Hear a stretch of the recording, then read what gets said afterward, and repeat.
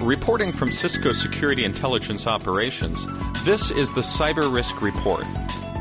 The Cyber Risk Report is a strategic intelligence product created by Cisco analysts that highlights current security issues in mid to long-range perspectives. The report addresses various risk management categories such as vulnerability, physical, legal, trust, identity, human, and geopolitical. This report covers the period from March 17th to March 23rd, 2014. Cisco has launched the Internet of Things Security Grand Challenge. We are inviting you, the global security community, to propose practical security solutions across the markets affected daily by the Internet of Things. Read about it in the Cisco Security blog post titled, Join the Challenge, Secure the Internet of Things. Cisco Live Milan session videos and documents are now available. Cisco Live Melbourne completed last week, and Cisco Live 2014 registration and scheduling began on February 28th. The Cisco 2014 Annual Security Report has been released following months of collaboration between threat researchers and other cybersecurity experts at Cisco and SourceFire. As promised, it provides a warts-and-all analysis of security news from 2013 and our perspective for the year ahead based on the data collected through Cisco security products and analyzed by our researchers. Cisco will release the next scheduled Cisco iOS software bundled publication on March 26th. Details of the publication will be posted to the Cisco Security Intelligence Operations portal. Vulnerability activity for the period remained consistent with previous periods. The highlights for the period were the continued browser vulnerability updates from Microsoft, Mozilla, and Google, all related to the CanSec West Pwn2Own contest exploits. Mozilla released 18 security advisories with 5 rated critical and 3 rated high for Firefox, Thunderbird, and SeaMonkey. Mozilla has corrected the vulnerabilities in Firefox 28, Firefox ESR 24.4, Thunderbird 24.4, and SeaMonkey 2.25. 5 of these vulnerabilities and updates were related to the Pwn2Own contest and will likely have exploit details released publicly. Proof of concept exploit code was released for the Microsoft Internet Explorer memory corruption vulnerability reported in IntelliShield Alert 33126, and Google released additional updates for the Chrome browser.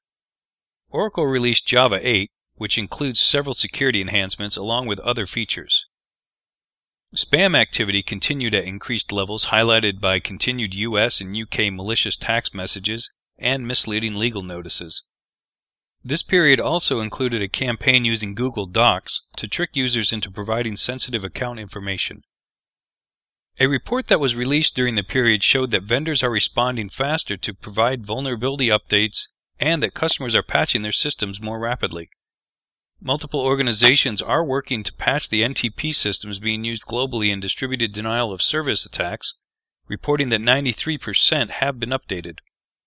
IntelliShield published 180 events last week that included 105 new events and 75 updated events.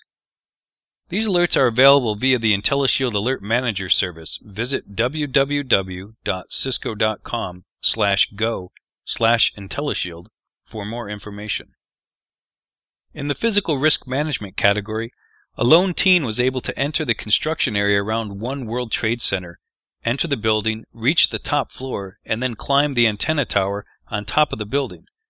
Investigators are attempting to determine how the teen was able to bypass all the physical, human, and electronic security measures to reach the top undetected. The teen was arrested only when a construction worker saw him coming down, despite reportedly having some of the highest security measures available. While the site is still under construction in some areas, the security measures in place were reported to be impenetrable, but upon review only caught one brief glimpse of the teen on security cameras that were not noted as it occurred. Fortunately, the teen had no malicious intent and caused no reported damages. Initial findings in the investigation indicate that despite the security technologies, it was the human factors that failed to notice the teen prior to reaching the top, and only an alert non-security worker that noticed him during his descent. Next, in legal news, a survey by Arbor Networks and the Economist Intelligence Unit found that breach reporting and sharing of security information continues to be low. The survey found that while nearly 3/4 of the companies had experienced a breach, only half publicly reported the breaches. and only a third actively share breach information across their industry. Based on the responses, being required to report the breach by law was the driving factor in determining whether the information was publicly released. Unfortunately, these findings do not speak well for the industry's efforts to handle these security events and information without the regulatory requirements of local governments. Governments across the globe have recognized this failure, and many are addressing breach reporting, privacy, and identity protection in a variety of regulatory and legislative actions. Regulatory and legislative actions tend to move fairly slowly with most governments, but companies are likely to be facing new requirements in 2014, and international companies are likely to face an increasingly complex regulatory environment across the varying laws of multiple countries. In the Identity Risk Management category, the MIT Technology Review included multiple reports on the gains being achieved in facial recognition software systems and artificial intelligence. Multiple teams working in these areas have developed systems that are rapidly approaching the ability of humans in accurately identifying faces. The latest systems are able to recognize faces at 97.2% accuracy, while humans achieve a 97.5% accuracy. As these technologies continue to improve and move from labs to products, the technologies could be applied to a wide variety of settings and services and further challenge privacy and identity. These developments are rewarding but also pose a challenge to the standing security measures and controls that attempt to address identity and privacy protections. Video and photos have already become a serious threat to some privacy and identity protections, while facial recognition software, with the ability to very accurately identify a face and match it to an identity, further challenges the ability to preserve any measure of privacy. Wearable technology is another developing area that will challenge these protections with the ability to capture video and photos. While the current technologies have yet to be addressed in many cases, organizations will need to consider these capabilities and address them locally in their policies and processes to secure both their intellectual property and their people. Finally, in geopolitical news, with elections set for March 30th and a public power struggle underway between Turkish Prime Minister Erdogan and his political rival, Gulen, Turkey's government internet regulator threatened to switch off access to Twitter, quote, as a last resort, end quote, if corruption allegations against him continued, according to press reports.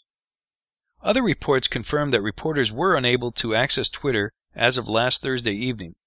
Earlier this month, Prime Minister Erdogan approved a law allowing for websites to be blocked in the name of privacy. The law also allows for wider collection of internet data for intelligence purposes. Many users reportedly found quick ways around the outage by tweeting through their text messages and by using VPN connections. In an effort to extinguish protests by blocking outlets for dissent, governments run the risk of enraging citizens who have come to see electronic communications and internet access as basic rights. Moreover, it is nearly impossible in most countries now to turn off access for some users or sites but not others. Users have become adept at finding workarounds, and inconvenience makes them surly. Still, over the short term, blocking websites or disrupting internet service appears to be a popular tactic in many countries. So information security specialists should keep continuity plans at the ready and watch for outages so that they can reroute traffic or find alternative connectivity solutions quickly if need be. This concludes the Cyber Risk Report for this week.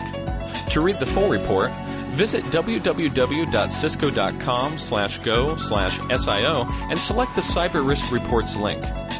Tune in for next week's report from Cisco Security Intelligence Operations. Thanks for listening, and stay safe.